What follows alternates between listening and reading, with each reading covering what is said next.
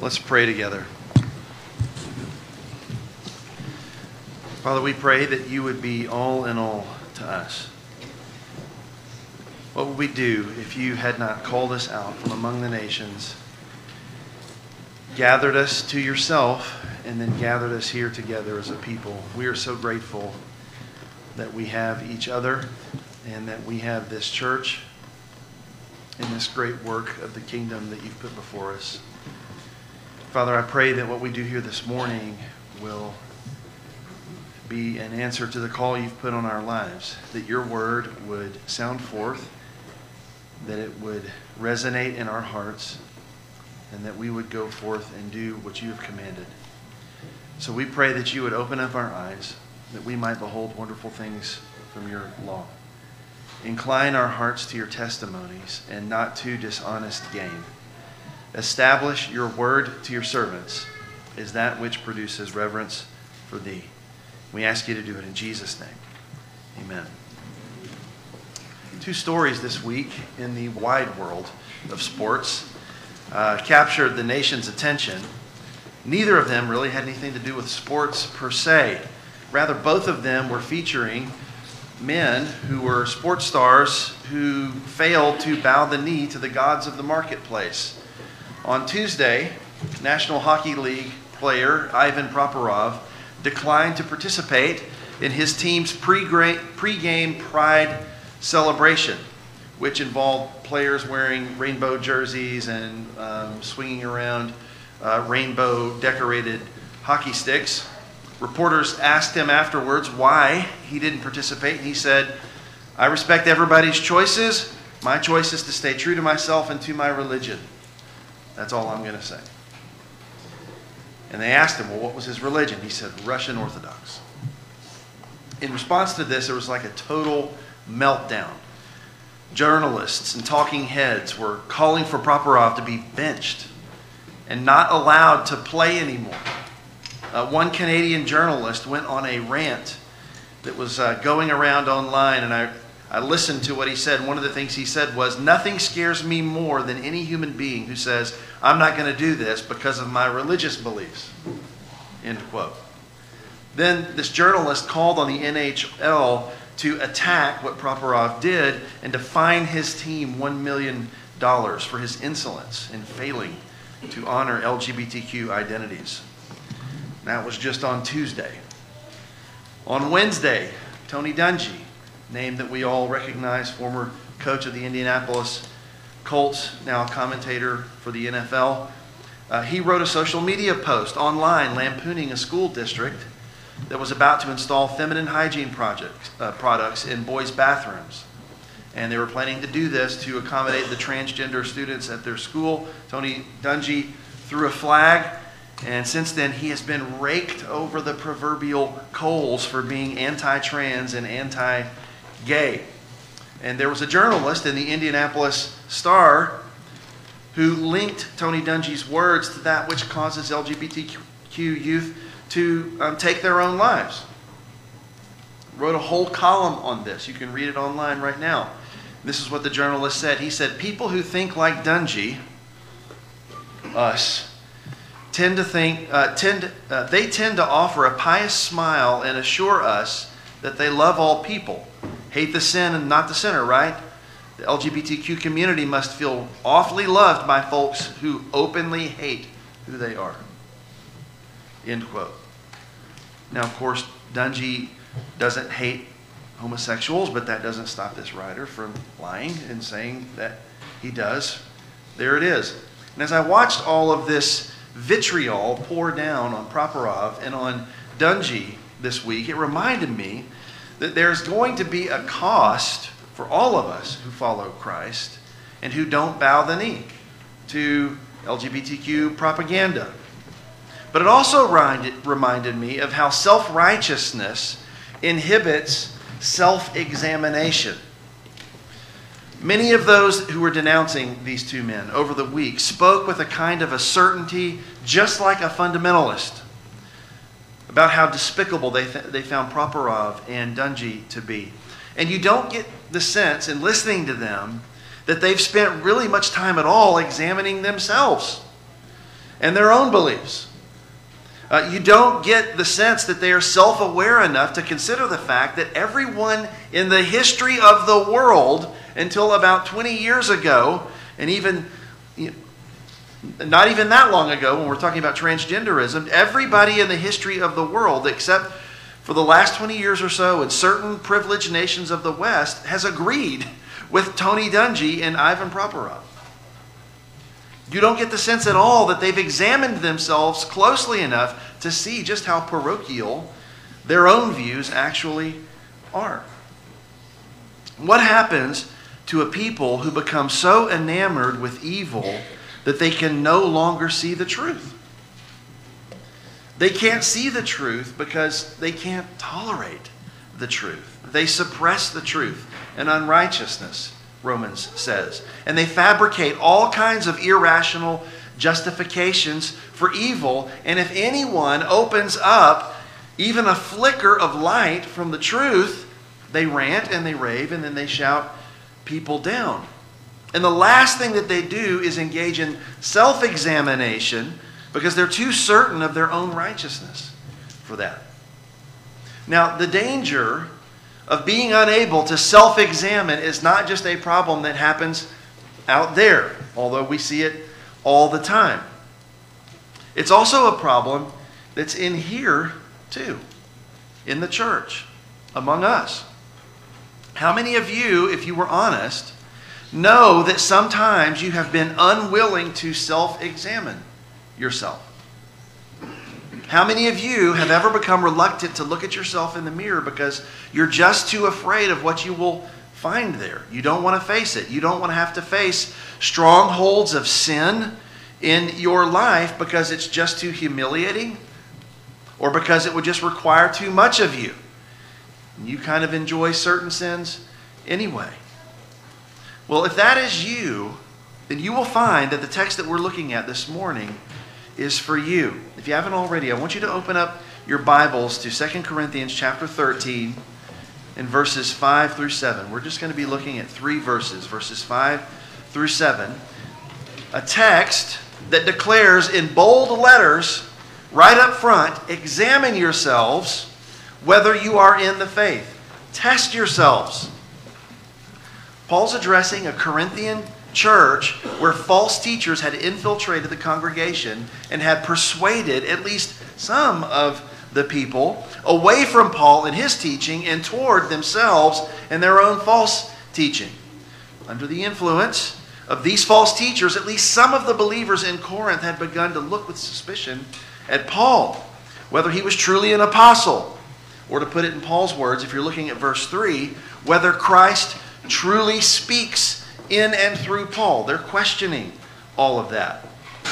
But rather than Paul submitting to their unrighteous examination, Paul is going to turn it around on them and command them to examine themselves. And in that way, his challenge to the Corinthians, really it becomes a challenge to all of us. He's calling us to examine ourselves.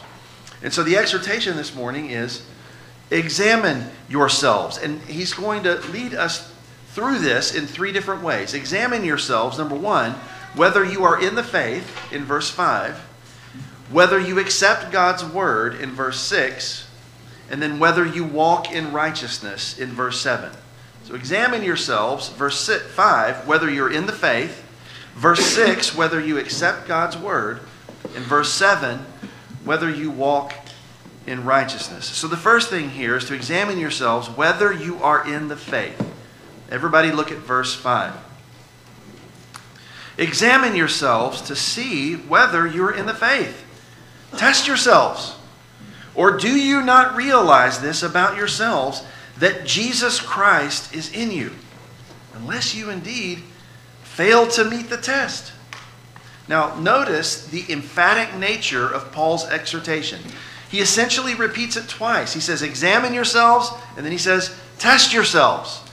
Now, that word that's translated as examine means something like to endeavor to discover the nature or character of something by testing. Trying to figure out what something really is by testing it. Likewise, the word that's rendered as test towards the end of the verse means something like to make a critical examination of something to determine its genuineness. You see this word used over and over in the New Testament to find the proof or the genuineness of something. And what are we testing for here? Well, Paul says, test yourselves whether you are in the faith. There's some question commentators raise about what it means to be in the faith. Some commentators suggest that in the faith refers to holding to right doctrine, so that this would become like a self-examination concerning one's orthodoxy or right belief. Other people think that it refers simply to just trusting in Christ. Test yourselves to see if you're really trusting in Christ. But I don't think that's what Paul is getting at here. In this text, Paul's using the word faith more expansively to refer to the whole Christian way in truth. Something like true piety or genuine devotion. So when Paul says to them to examine themselves, to see whether they are in the faith, he's essentially telling them to examine themselves whether they are truly Christian. Now, why would this even be a question for the Corinthians? Well, if you've been here for our study through 2 Corinthians, you kind of already know what's going on with the Corinthians. For starters, one reason this would be a question is because they were too much under the sway of false teachers. You will remember in chapter 11, in verse 4, what Paul says. For if someone comes and proclaims another Jesus than the one we proclaimed, or if you receive a different spirit from the one you received, or if you accept a different gospel from the one you accepted, you put up with it readily enough. Paul says there's guys coming in here preaching a different gospel, different Jesus. At least some of them are going along with it. That's a problem. Also, Paul has already expressed concern about some of them engaged in sexual immorality. 2 Corinthians chapter 12, verse 21, the passage right before this one. Paul says, I'm afraid that when I come again, my God may humiliate me before you, and I may mourn over many of those who have sinned in the past and not repented of impurity, immorality, and sensuality, which they have practiced. So you've got the false teachers, you've got sexual immorality, and then finally, some of these folks are even calling into question whether or not Paul speaks for Christ. We saw that in verse 3, where Paul says, you're seeking proof. And he's using the same language that you see in verse 5. Test yourselves, examine yourselves. That second testing word there, it's the same word. Looking for proof. You're looking for proof that Christ is speaking in me. So the Corinthians have all these problems in their midst, and yet they have the unmitigated gall to question whether Paul is the real thing or not. As if Paul himself needs to be examined. And so that's why Paul is saying, look, you don't need to be examining me and whether or not I'm a real apostle. You need to be examining yourselves to see if you are really even in the faith at all. If there's a problem here, Paul's saying, it's not me, it's you. So Paul says, verse 5, examine yourselves to see whether you're in the faith. Test yourselves, or do you not realize this about yourselves, that Jesus Christ is in you, unless indeed you fail to meet the test. So Paul's expectation is that they are going to recognize that Christ does indeed dwell within them, which really, when you think about it, it's kind of an amazing statement to make, because he's expressing a kind of confidence in the Lord's work in them in spite of all the problems that are happening among them. Nevertheless, he adds this one note of contingency at the end. Unless indeed you fail to meet the test. Excuse me. If there are any among them who think that they know Christ and yet they persist in following false teachers,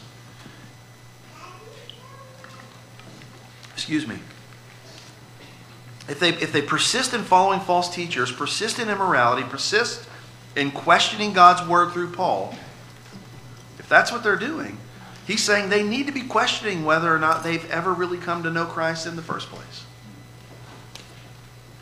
Whether they realize it or not, their behavior has put a big question mark over their faith, and they need to be self-aware enough to put themselves to the test rather than trying to put Paul to the test.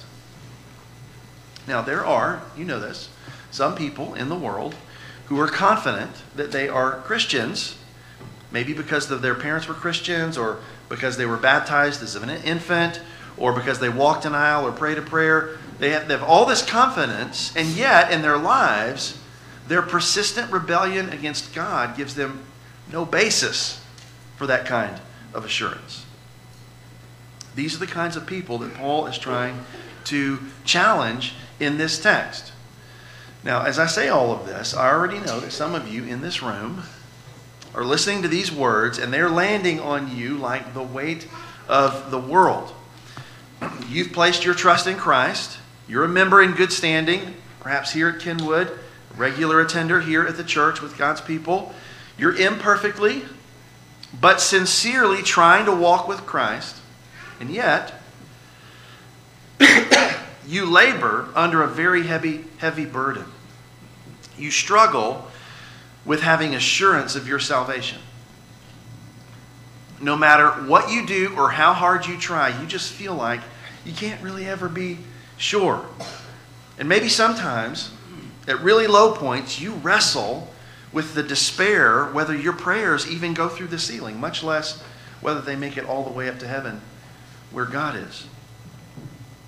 I know that there are some of you who struggle this way because this was my own struggle at different times in my life. I've already shared some of the stories with you over the years of what I went through college, especially in that time period. So I'm not going to rehearse all of that here this morning, but I was reminded of this again just a couple of weeks ago. Some of you know that my best friend's son was tragically killed right before Christmas, and we had a memorial service right after New Year's here in Louisville. It just so happened that my best friend, we grew up together in South Louisiana, and we were at the memorial service here in Louisville, and who walks in but a guy that we grew up with in our house in South Louisiana. And that guy that walks in, as soon as I see him, always reminds me of his dad, because his dad was one of our pastors, the church we grew up in. And my mom and dad set up a meeting with me and his dad when I was in junior high, because I was laboring mightily with the assurance of my salvation. And he met with me and talked with me and prayed with me. So that struggle began for me at a very young age after my conversion. And I know that many of you have known that struggle too. And when you hear a message and an exhortation like the one that Paul is giving, examine yourselves to see whether you're in the faith, you're like, I'm always doing that. And I never can figure out whether I'm in the faith. I can never land on assurance. And so you hear that, and dark clouds start rolling in over your soul, and it just makes you feel kind of hopeless, like there's no way that you can ever have your heart settled and at peace. If that's you, I have a couple of words for you right now, and then I'm going to have a few more words for you at the end of the message. But the first thing I want to say is that Paul is aiming this exhortation, examine yourselves, not at the bruised reed who's trying to walk with Christ, coming to church, availing himself of the means of grace, doing his imperfect best to listen to the word, obey the word, repent when he fails, trying to love God and his people the best he knows how.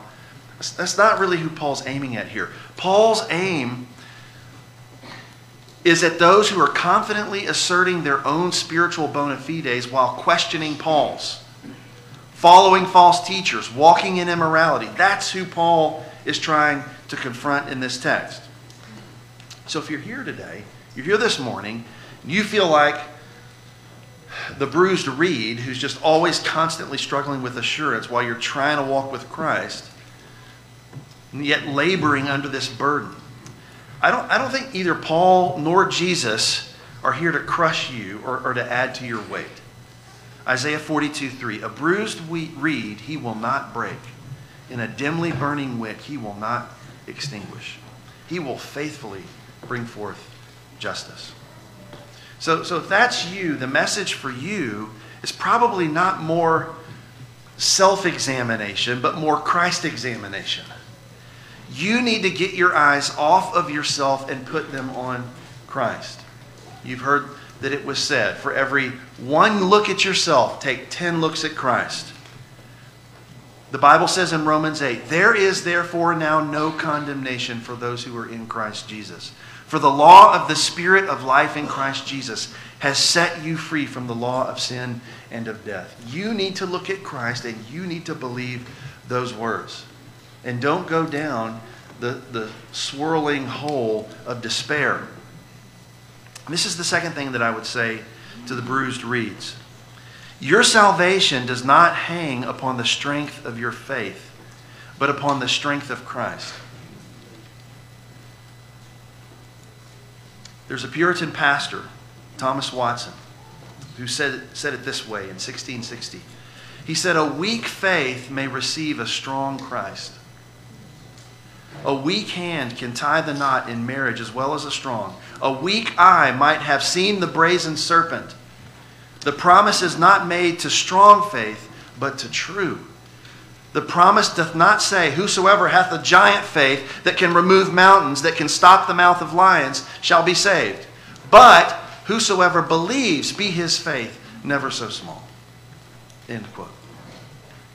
Another Puritan pastor, Stephen Charnock, said it this way in 1680. A want of assurance is not unbelief. Drooping spirits may be believers. There is a manifest distinction between faith in Christ and the comfort of that faith. Between believing to eternal life and knowing that we have eternal life. There is a difference between a child's having a right to an estate and his full knowledge of the title. End quote. I'm going to say more about this at the end, but in the meantime, I just want you, those of you in this situation, to be comforted that your lack of assurance is no sign by itself that you aren't saved. You aren't the first child of God to labor under this burden, and you're not going to be the last.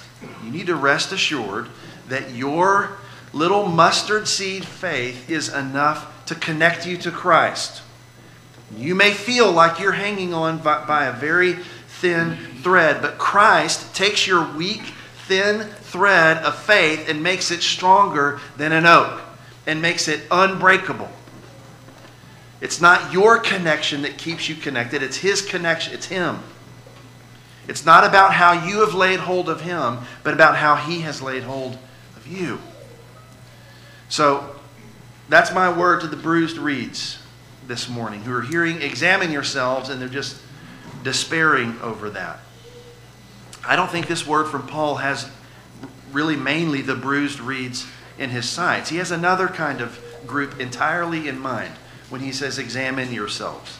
He has his sights on those who are foolishly throwing in with false teachers, with sexual immorality, and with attacks on Paul's apostleship.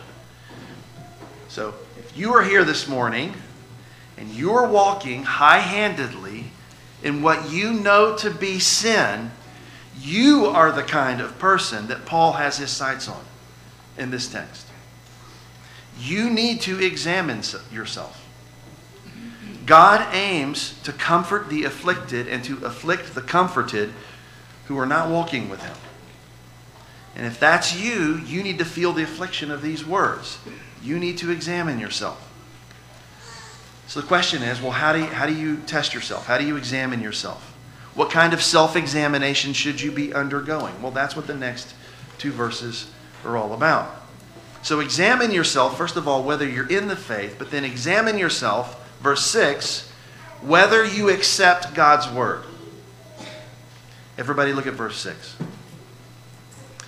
I hope you will find out that we have not failed the test. Now, the key to understanding what Paul is saying in verse 6 is that it has to be interpreted in light of verse 5. So think about what Paul just said. Verse 5 calls for the Corinthians to examine themselves.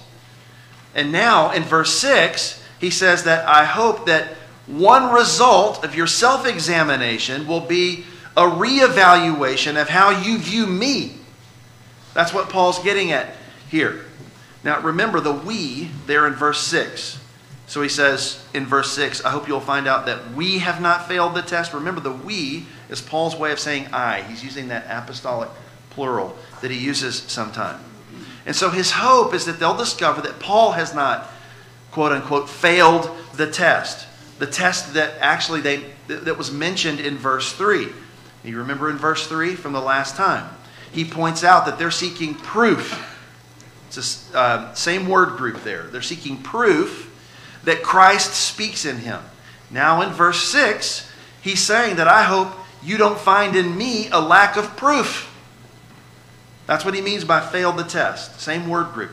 So it's hard to show this in English, but verse 3 is connecting to verse 6 in that both are talking about examining Paul for proof of his apostleship. And Paul says, I hope that your self-evaluation leads to a different evaluation of me, your apostle. Instead of questioning your apostle and following these false teachers, I hope that you'll hear me for who I am. So the issue is really simple here. If they reject Paul, then they are rejecting the Word of God. Period. The false teachers claim that Christ doesn't speak through Paul. The reality is that Christ does speak through Paul. The Corinthians will either believe the word of the false teachers or they will believe the word of God coming through Paul. They will either recognize and submit to the word of God or they won't. And there's not an in-between position here. So one part of the self-examination is this. Do you recognize and accept the Word of God for what it is? Or do you war against the Word of God in your own heart and resent it and hold it in contempt? One of the marks of an authentic Christian is that he recognizes the Word of God as the ultimate authority over his life. When he hears the Bible, he obeys the Bible. When he disobeys the Bible, he still, nevertheless, realizes that it's God's word that he's defying. And he will eventually come back to it as such in repentance. A true Christian is indwelt by the Spirit of God who enables him to recognize and to submit to the Word of God for what it is. Paul says it this way in his first letter to the Thessalonians. 1 Thessalonians chapter 2, verse 13. And for this reason, we also constantly thank God that when you receive from us the word of God's message, you accepted it not as the word of men, but as what? But for what it really is, the word of God. When I preach to you, Paul says, you received it not as man's word, but as God's word, which also performs its work in you who believe. Now, I personally professed faith in Christ as my Lord and Savior when I was 9 years old. I was baptized shortly after that. And one of the first things I can remember that changed in my little heart as a 9-year-old was a new disposition towards the Word of God. I remember very distinctly one night sitting in my bedroom as a 9-year-old, looking at the shelf with my Bible on it and wanting to know it. It was that simple. I didn't really feel like that before, but I wanted to know it. It was a hardback King James version. And as a 9-year-old, I didn't know what to do much with a hardback King James version. And nobody was telling me what to do. So I just picked up and I started reading in the beginning. And I'll be honest, I didn't get very far with King James as a 9-year-old. Wasn't that competent with Elizabethan English to get through it. It would be some time before I got my hands on a more modern translation that I could understand and really read for myself. But I'll say this. For me, without question, all of the major growth in my life as a Christian has come as a result of my interface with the Word of God. Either in sitting under the preached Word week after week in church or in reading it on my own. The Word of God is the cornerstone of our discipleship. This is why Jesus said, man does not live on bread alone, but on every word that proceeds from the mouth of God in Matthew 4:4. It's why the psalmist said, your word have I treasured in my heart, that I may not sin against you. Psalm 119:11. What comes first? It's a treasuring in the heart that springs forth in a transformation of the life. Psalmist also writes, "How sweet are your words to my taste, yes, sweeter than honey to my mouth." Psalm 119, 103. An authentic believer is someone whose heart needs the Word of God, longs for the Word of God. A believer could be neglectful of his duties for a season, may even quench the Spirit by being negligent towards the Word, but his heart cannot sustain that indifference indefinitely. He will eventually, out of discipline or desperation or both, he will eventually hearken back to the voice of his Savior. And he will say, like Peter said, "Lord, to whom shall we go? You have the words of eternal life. And we have believed and come to know that you are the Holy One of God." That's how the believer feels about the Word of God. I have to have this, and there's nowhere else for me to go. So to any person in the room who finds himself in the position of the prodigal, running away from what he knows God has called him to be and to do, someone sort of like what some of these Corinthians were doing and being neglectful of the Word of God, coming to them through the apostle, any of you in that position, how long are you going to go on like this? How long can you go on like this? You know what the Word of God is. You know what it says, but you would rather have your own way. And perhaps you are manufacturing justifications for your indifference. And the longer you go, the more you are going to need to examine yourself and ask, do I even know Christ at all? If the Word of God means so little to me, then does the Spirit of God have any place in me at all? Those are the kinds of questions that you need to be asking yourself. So examine yourselves whether you're in the faith, and examine yourselves whether you accept God's Word. And then finally, examine yourselves whether you walk in righteousness. Everybody look at verse 7. "But we pray to God that you may not do wrong. Not that we may appear to have met the test, but that you may do what is right, though we may seem to have failed." Now notice that verse 6 expresses the object of Paul's hope, that they would recognize that Christ speaks through him. And now verse 7 is expressing the object of Paul's prayer, that they would do no wrong and that they would do what is right. So you have to see that his prayer in verse 7 is right in line with the hope that he expresses in verse 6. He wants them not only to recognize God's Word for what it is, verse 6, but also he wants them to obey God's Word by turning away from evil and by doing what is right, verse 7. Paul adds two qualifying statements to this. Turn from evil, do what is right. Two qualifying statements. And the first one is this. He says, "Not that we may appear to have met the test," which means, not that I may appear to have passed your examination of me. And so Paul's saying that he's praying for them to forsake evil, embrace the good, not simply so that he can be vindicated and enhance his own reputation among them. That's not the point. One commentator says it this way: Paul is therefore less concerned to appear as a tried and true apostle than that the Corinthians proved to be tried and true Christians by resisting all evil. End quote. So what he's trying to say in that phrase, this is just Paul saying that, look, none of this is ultimately about me. I'm not saying I want you to avoid evil, embrace the good, just so I can be proved right or be seen to have met some test that you've put to me. It's about whether or not Christ is going to be Lord of them. That's what the whole thing is about. The second qualifying statement is right there at the very end of the verse, where he says, "Though we may seem to have failed," by which he means, though I may seem to have failed in your eyes.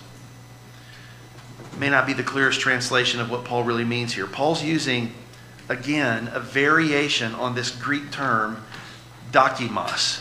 Paul uses this term, dokimos, 6 times from verses 3 to verse 7. Variations on that term. And each time that term is referring to being proven or unproven.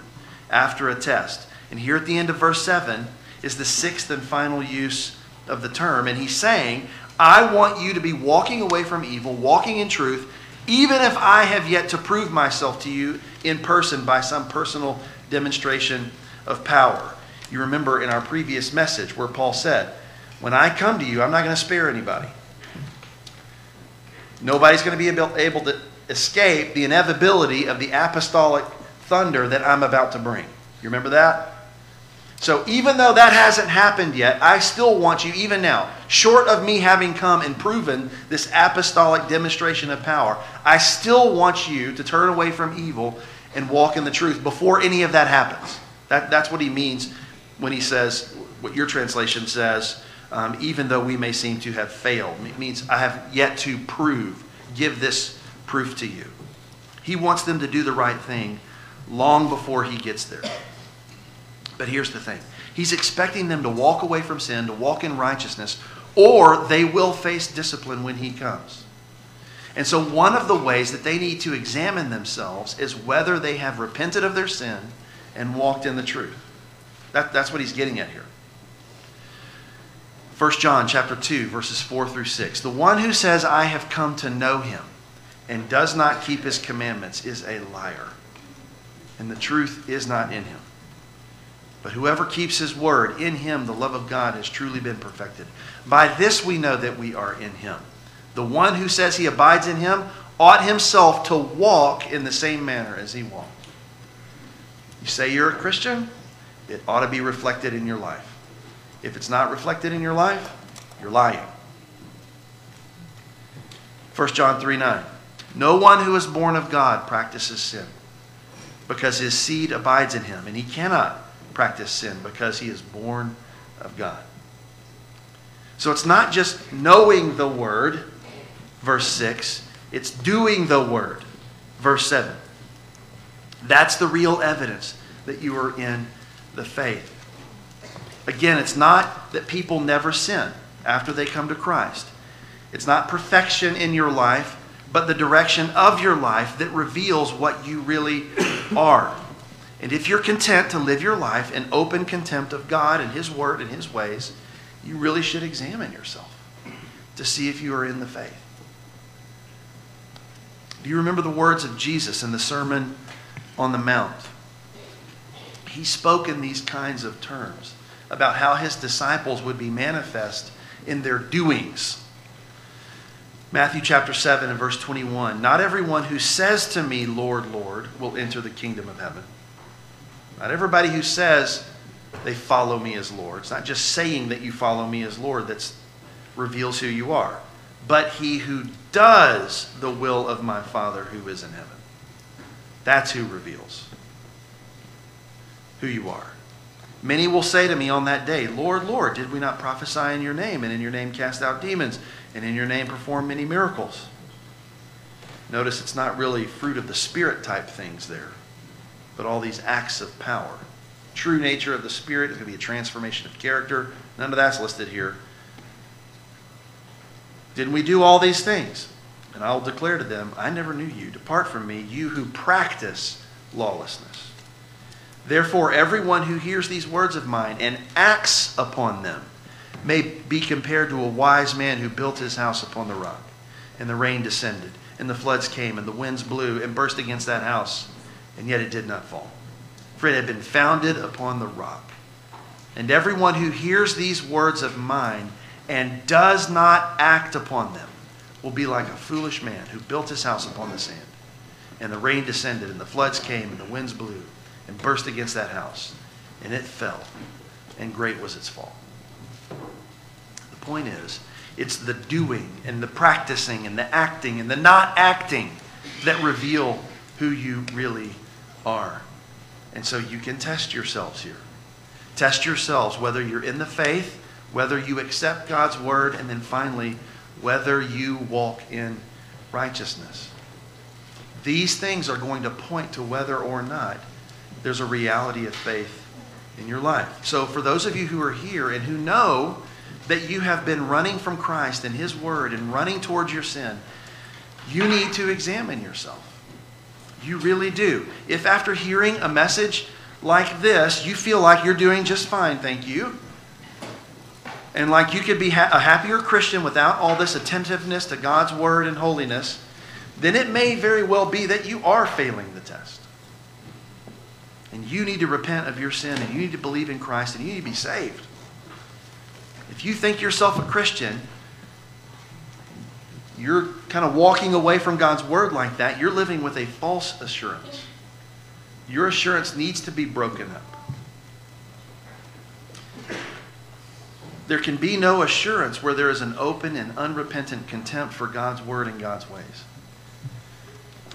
But I trust that for most of you in this room, that's not where you are. Even for some of you who may be cherishing some open or secret sin in your life, you're hearing this message and you're feeling the conviction of the Holy Spirit of God on your life. And you know that that nagging feeling in your conscience, which you've not been able to suppress completely, it's been right all along. And that grief that you feel over all of it is very likely the grieving of the Holy Spirit whom you have from God. And if that is you, then the best thing for you to do is simply to come home. You repent of your sin. You name it. You confess it to whoever you need to confess it to, and you come home and you don't delay. I trust that for most of you, that would be the case. Now, I said earlier that I wanted to give one final word to the bruised reeds among us who are hearing all of this and who are feeling the clouds gathering over them. I just want to say to you, listen, you don't need to go there. Don't trust your fears. You trust in Christ. You need to put one foot in front of the other, and you need to keep following Christ. You don't need to despair that you will never have assurance of your faith. The Bible says in 1 John 5:13, "These things I have written to you who believe in the name of the Son of God, in order that you may know that you have eternal life." The Bible says you can know that you have eternal life. And this is the confidence which we have before Him, that if we ask anything according to His will, He hears us.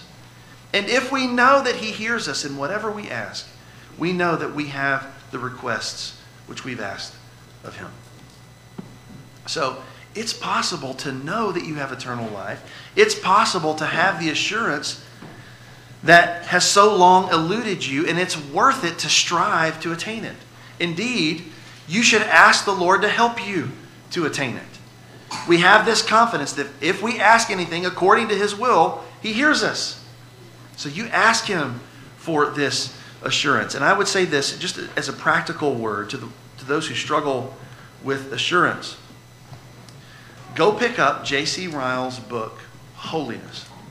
I picked it up myself last year after seeing Randall was reading it. And it's just been such a good book. But he's got a chapter in there, chapter 7, on assurance. And he makes the case. It's 4 parts to it. He basically says that it's possible to have assurance. It's a scriptural thing. He says a person may never arrive at assurance and still have real faith. But he gives some reasons why an assured hope is exceedingly to be desired. And then he says he gives some causes why an assured hope is sometimes hard to attain. So I would advise you to go pick that up, read that chapter. I think it's really helpful. But I'm going to leave you with these words from Bishop Ryle. He says this. He says, never let us curtail the freeness of the glorious gospel or clip its fair proportions. Never let us make the gate more straight and the way more narrow than pride and the love of sin have made it already. The Lord Jesus is very pitiful and tender of mercy. He does not regard the quantity of faith, but the quality. He does not measure its degree, but its truth. He will not break any bruised reed, nor quench any smoking flax. He will never let it be said that any perished at the foot of the cross. Him that cometh unto me, He says, I will in no wise cast out. Yes, though a man's faith be no bigger than a grain of mustard seed, if it only brings him to Christ and enables him to touch the hem of His garment, he shall be saved. Saved as surely as the oldest saint in paradise. saved as completely and eternally as Peter or John or Paul. There are degrees in our sanctification. In our justification, there are none. What is written and shall never fail. Whosoever believeth on him, not whosoever hath a strong and mighty faith, whosoever believeth on him shall not be ashamed. Let's pray. Father, I pray for all of those here among your people who have believed on you would have full assurance of faith as they walk with you and seek you, and that they will not be overcome by anxieties and worries and fears, but will know that they have eternal life, and that knowledge will make them mighty and fearless warriors for Christ, who love you and love your truth.